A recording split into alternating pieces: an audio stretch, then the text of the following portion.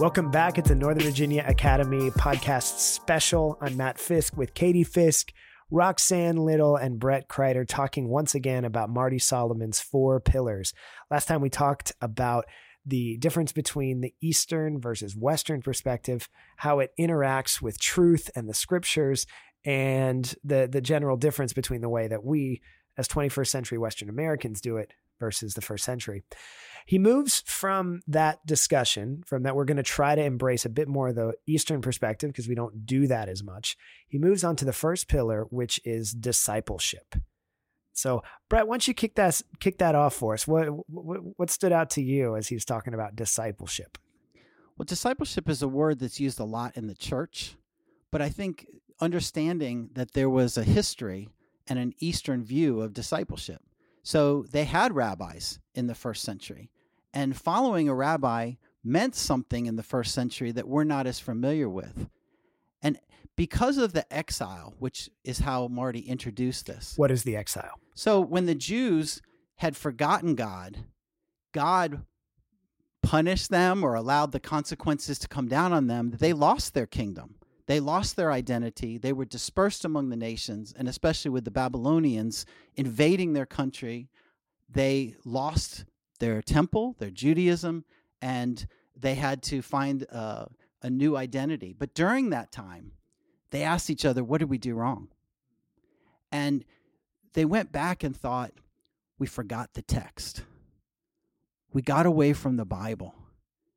And so there was this renewed zeal to become people who are faithful to the Word of God. That this time we're going to obey the instructions. We're going to listen to what God said.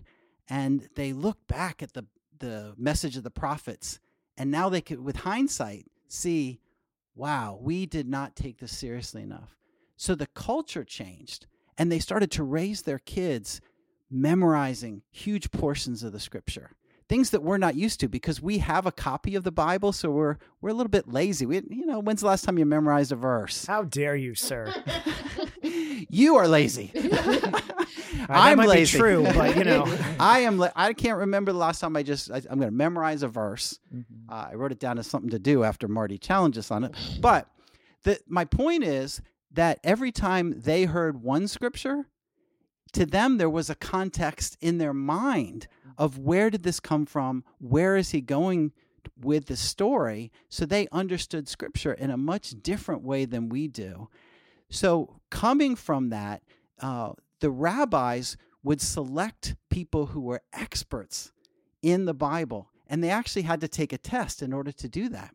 When they took this test, that only a very small percentage passed and went on to become a student of a rabbi. So when a rabbi was walking by and said, "Come follow me," they felt so honored that a rabbi would call them that they would leave their family and the rabbi would become their family, more important than their family. That was so mind-blowing to me. And I'd even heard part of it before, but to be reminded that, okay, 99.9% of people failed out. They were not good enough to be a student of a rabbi. And then you had to make the first cut, which is only 1%. And then if you went on and in order to make it to that next level, you had to have a rabbi be able to start a passage in the Old Testament, and then you hear it and be able to pick up where he left off and keep going. I'm like, I definitely can't do that. I can barely do that with, Beatles songs or church songs for that matter, by the way. And then to say okay, that's to move on to the next round. And then to be a disciple of a rabbi, you have to be even the 1% of the 1%. Oh my gosh, that's nuts. So the standard was incredibly high is what I'm hearing, and their love for the text, which we'll get into a little bit more later. And so discipleship to them, they had certain words for discipleship. I'm not real good with the Hebrew, so maybe Matt, you can tell us the two different words. I wrote it down, and just to put everybody out there, so I can read a bit of Hebrew. I took Greek classes, but I'm gonna butcher this. So so apparently in Hebrew there were 2 different types of student followers. The one that means just student is lamuid, and that's just sitting in a classroom. That is somebody who listens and learns and takes a test. It's probably what you're a student But then the second one, which is disciple, a true follower. I'm spending all my time with you, learning to do what you do, is a talmid. And that would be, plural would be talmidim. That's what I got from that. And then in Greek, the word would be mathetes. But the problem there is that we only have that word. We don't have two levels. We just have mathetes for disciple and student and follower. And gets a little dicey there. So. Yeah, so now we're reading the New Testament, which is written in Greek, and we don't know when he says the word disciple, whether he means the student who's, engaged, but not necessarily following in the way that a talmidim would.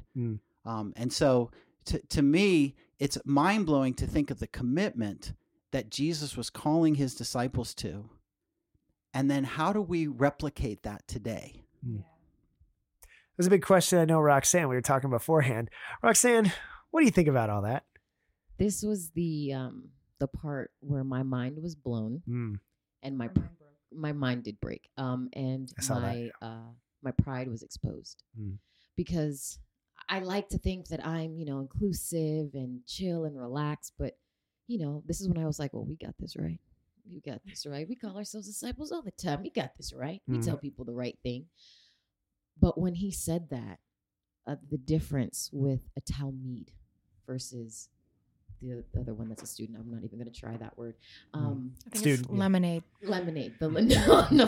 That is disrespectful to the Hebrew people and the Hebrew cult. All right, never mind. That's more disrespectful. We are not speaking in tongues. No, we are. I just want to apologize to anybody that speaks Hebrew. Yeah, we're bad at that. So and to Jesus. When I saw that, because we've talked about, I remember sitting in a Bible study with someone and saying, what's the difference between a Christian and disciple? And they would say, well, a Christian just believes in it, but a disciple really follows God. And I would say, actually, they're both the same. And then here's Marty saying, okay, well, in Hebrew, there were two different words, but we only have this one word in Greek, and we don't know which one he's actually saying. I was like, what have I done? What have I taught people? What am I living? Am I living as a disciple? Would I even be able to answer that call? And he brought up how with a rabbi, it was serious. You followed him. And he talked about how his rabbi went under a fence and expected every single one of his disciples to just crawl under the fence for no good reason, because the fence was fallen like 50 feet away. And it was about following and obedience. And I'm like, literally, that's how I felt. The whole time for that section was, I've been so proud, so full of myself and sure of myself in my own standing with God, rather than humble and seeing my need for Jesus to really fill in all the gaps and the blanks. Yeah, I mean, I definitely went through that experience too. Whenever I hear the word discipleship or someone talking about discipleship, I'm like, well, at least we got that right in our church. We talk about it, we do it, we make sure we're doing it every week. And then Marty was like, yeah, this is not your 9:00 Starbucks meeting. If you go home after your discipling time, you're not a disciple. Exactly. That one blew my mind. I was like, he said Jesus wasn't doing small groups. And I was like, wait, no, he totally was. And like, no, he had small groups, but they didn't go home at the end of the day. They joined his family, I learned the word havara, a group of talmidim. And like, if you go home at the end of the day, like you said, you are not a talmid. Yeah. And I'm like, oh no. Should I move in with Brian or something? Or no? Katie's probably, Katie's not a fan of that. No.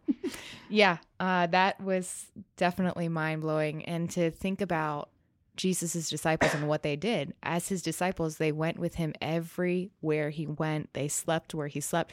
I mean, you hear them in the Gospels asking, like, where are we going to eat dinner? Where are we going to sleep tonight? And he's like, I don't know. We're going to figure it out. We're going to just find a place. And they all stayed in like the same room. I mean, 13 people just for years, and just went everywhere together. And I love how Marty defined the goal of a disciple is to become just like their rabbi, to know what the rabbi knows in order to do what the rabbi does for the reasons the rabbi does them, in order to be just like the rabbi in his walk with God. Or better. And that was the part that was so cool to think about, that the rabbis at that time really did want their disciples to become better than them. And I was like, wow, that kind of faith, that kind of humility, I don't think we feel that nowadays. I know I don't feel that. I want to strive for that. But how Jesus even said it himself, like, you will become greater than me. You will do even greater things than me. And if you have this paradigm in your mind of the rabbi to Talmudim relationship, then it explains a lot of the stories in the Gospels. Yeah. He was talking about how when Jesus walked on the water, of course Peter would want to walk on the water, because if your rabbi walks on the water, then you're supposed to walk on the water. So they weren't sure if it was him. So Peter said, Lord, if it's you, tell me to come out. And the Lord said it. And so therefore, if your rabbi says to go do something, you go do it. So I want to go back and look at a lot of the stories in the gospel and try to figure out what impact did this paradigm have on them, and what kind of techniques was he using to help people, in a sense, unlearn some of their religiosity and to learn what it meant to walk in a relationship with Jesus that was more, I guess, what God had, because we know that Jesus fulfilled what a human being was supposed to be like. He was the new human. Yeah. And if we can imitate that, then we're doing what we need to do. Yeah. I think the most convicting part to me was how Marty explained that the Jewish people, they would look towards the rabbi's disciples to learn about the rabbi. And that also brought a lot of, the text to make sense, because you see the Pharisees or the Sadducees or the religious leaders often questioning Jesus's disciples instead of Jesus himself, or John's disciples instead of John himself. And how he explained that the Jews today, they look at the disciples of Jesus to learn about Jesus, and they're looking at the last 2,000 years of discipleship to see, who is this Jesus? What is he about? And when I think about the last 2,000 years of discipleship, I'm ashamed. I'm like, wow. Yeah. Or even the discipleship we see today, I'm still like, wow, that just convicts me. Yeah, you said just a minute ago, like, oh, it's so cool. Jesus wants us to do more and better than he did. And I'm like, yes, absolutely. That's really cool. But it's really more terrifying to me, because that means the standard is if I'm supposed to be better, am I expecting that? Am I expecting to be better? And the truth is I don't. Mm-hmm. The truth is I expect to fall woefully short of all that. And that Jesus is, way up there, and I could never reach that. And yet, back to what you were talking about, Brett, and I loved how Marty described this with Peter walking on the water. Of course, Peter wanted to go and walk, if that was his rabbi. I want to be just like him. And what Marty brings up, and I've always looked at that passage as Peter lost faith in Jesus. He saw the wind, he saw the waves, and he lost faith in Jesus, and that's why he sank. And Marty kind of turned that around, that it wasn't, Jesus is still walking. Why would he have lost faith in Jesus? Why would he have lost faith in his rabbi? What he lost faith in was himself. He lost faith that he couldn't do it himself. That it brought up a quote that I spent so much time worrying about my faith in God when nobody told me that God had so much faith in me. Mm-hmm. And not to be humanistic about that, but more so we are more capable than we realize and have higher expectations and could and should expect higher and greater things. As a follower, as a Talmud, whatever you want to call it, a mathetes of Jesus, I can and should do better. But the big question to wrestle with, and again, this isn't like the last word on discipleship. We haven't like figured it all out. We're bringing these things to wrestle with ourselves, processing it together, and bringing you in on the conversation so that you can wrestle with it too. But the big question I came away wrestling with was, what is the role of mentorship and imitation in my life? And Roxanne, you were talking about, the idea of they imitating to be just like them. And I remember a story about this old, decrepit 80-year-old rabbi who was like walking. He had a hunch and he like hunched over, and he had a handful of disciples walking with him, and they were all young. They were all, under 18, but they were walking right behind him, hobbled over, shuffling just like he did, because they wanted to walk just like their rabbi. And yes, that's probably extreme, but that is the role of imitation that they were expected. And I was just challenged by, man, I kind of want to do things my way. Mm-hmm. I want to have it be a mate taste, like I want it to be my version of Christianity, my version of discipleship. Like, am I imitating? And doesn't this bring up the whole Eastern versus Western thinking? Yeah. Because they believed in this form of teaching. And Westernism has this value of individualism, which is very different than the Eastern view of community. And we preserve our individualism at all costs. And so we're afraid of imitation. We're afraid of losing our identity. We would call it a cult. We would get freaked out if a person was to take it as seriously as Jesus and the disciples. Mm-hmm. Wow, that is so true. Yeah. And there'd be like, how arrogant are you to tell me, well, you're not perfect. You're not Jesus. So why should I imitate you? It's interesting for me. I think of that scripture where Paul says, "Follow me as I follow Christ." Mm-hmm. And I remember a sister saying that to me, and I'm like, I could never say that to someone. I know all my faults. I know all my flaws. I know all my imperfections. I don't want someone to look to me to know which way to go with God, and to have that standard for myself of, no, I should be following Jesus right in step with him, so that there is no difference. And it's overwhelming for me. It's shocking for me. It's, what does this look like for me in the 21st century, in my life, where I am? Because I'm not moving to Israel. I'm not doing, I can't even find the footsteps of Jesus to go walk them all. So what does this look like for me as a mentor, as a mentee? Who do I choose to follow in their footsteps? Because I do trust Jesus. He came at that time for a reason. There must be some good there. But I think something that's different, I think even the rabbis took it so seriously. It wasn't I want followers of me. It was, this is how we follow God. So I think there was a more humility in them, that they were more trustworthy. It's an assumption that I have, but I have that they were worth following. And it's that, am I an example of Jesus? Well, I was going to say, I just wanted to remind you of where the disciples were at when Jesus was getting ready to go to the cross. Good point. Which I'm super grateful Marty brought this up, because I never thought about it. But the night before, the night that Jesus was betrayed and arrested, his disciples were fighting over who was greater. So Marty was saying, like, if I was Jesus in this moment and I'm watching and I'm about to go to the cross and I see my disciples all fighting over who's greater with no humility and thinking like all big-headed, arrogant, I would just think, wow, I failed. This did not work. But what Jesus chooses to do in that is he goes away and he prays for his disciples, and he prays for unity.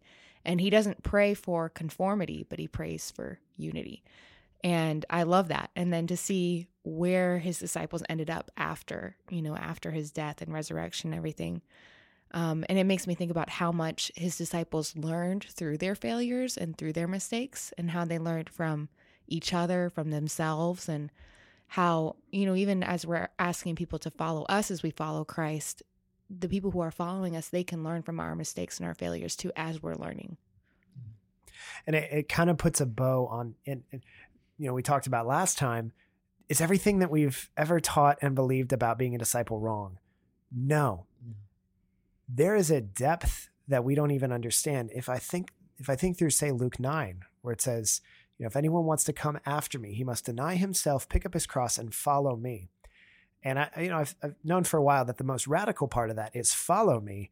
But now I'm thinking, if the idea is to be a Talmud and to walk where my rabbi walked, to do what he did, that second one about going to the cross wasn't a metaphor at all. Yeah. It was this will lead to your death. And a terrible death. But then you also think about all the things that Jesus did in his ministry. It means you're going to have to interact with the scum of society, the lowest of the low, the lepers and the Politicians. poor, and there you go, the politicians and the Syrophoenicians and the Roman centurions and it's everybody. You will suffer and you will be made fun of and ostracized, and they're going to try to throw you off a cliff. And if I'm reading that, I'm like, yeah, but that's all a metaphor, right? That's all figurative speech. Not if you're a Talmud. Yeah. If I'm a Talmud, if I'm a real disciple, I'm not just expecting that, but I want it. Because there's nothing more than I want to be like my rabbi. And I think that's the question to wrestle with. Is that the level that we want to follow in the footsteps of our rabbi? As we read our Bibles, are we all about following our rabbi or finding something that makes me 10% happier during the day? And I think that's a question that I think we all need to wrestle with. Yeah. So I think that's enough for now. That's the first pillar, discipleship. Thank you so much. This is Matt Fisk, Katie Fisk, Roxanne Little, Brett Kreider, going through the 4 pillars with Marty Solomon. We will check you next time for the next pillar, community.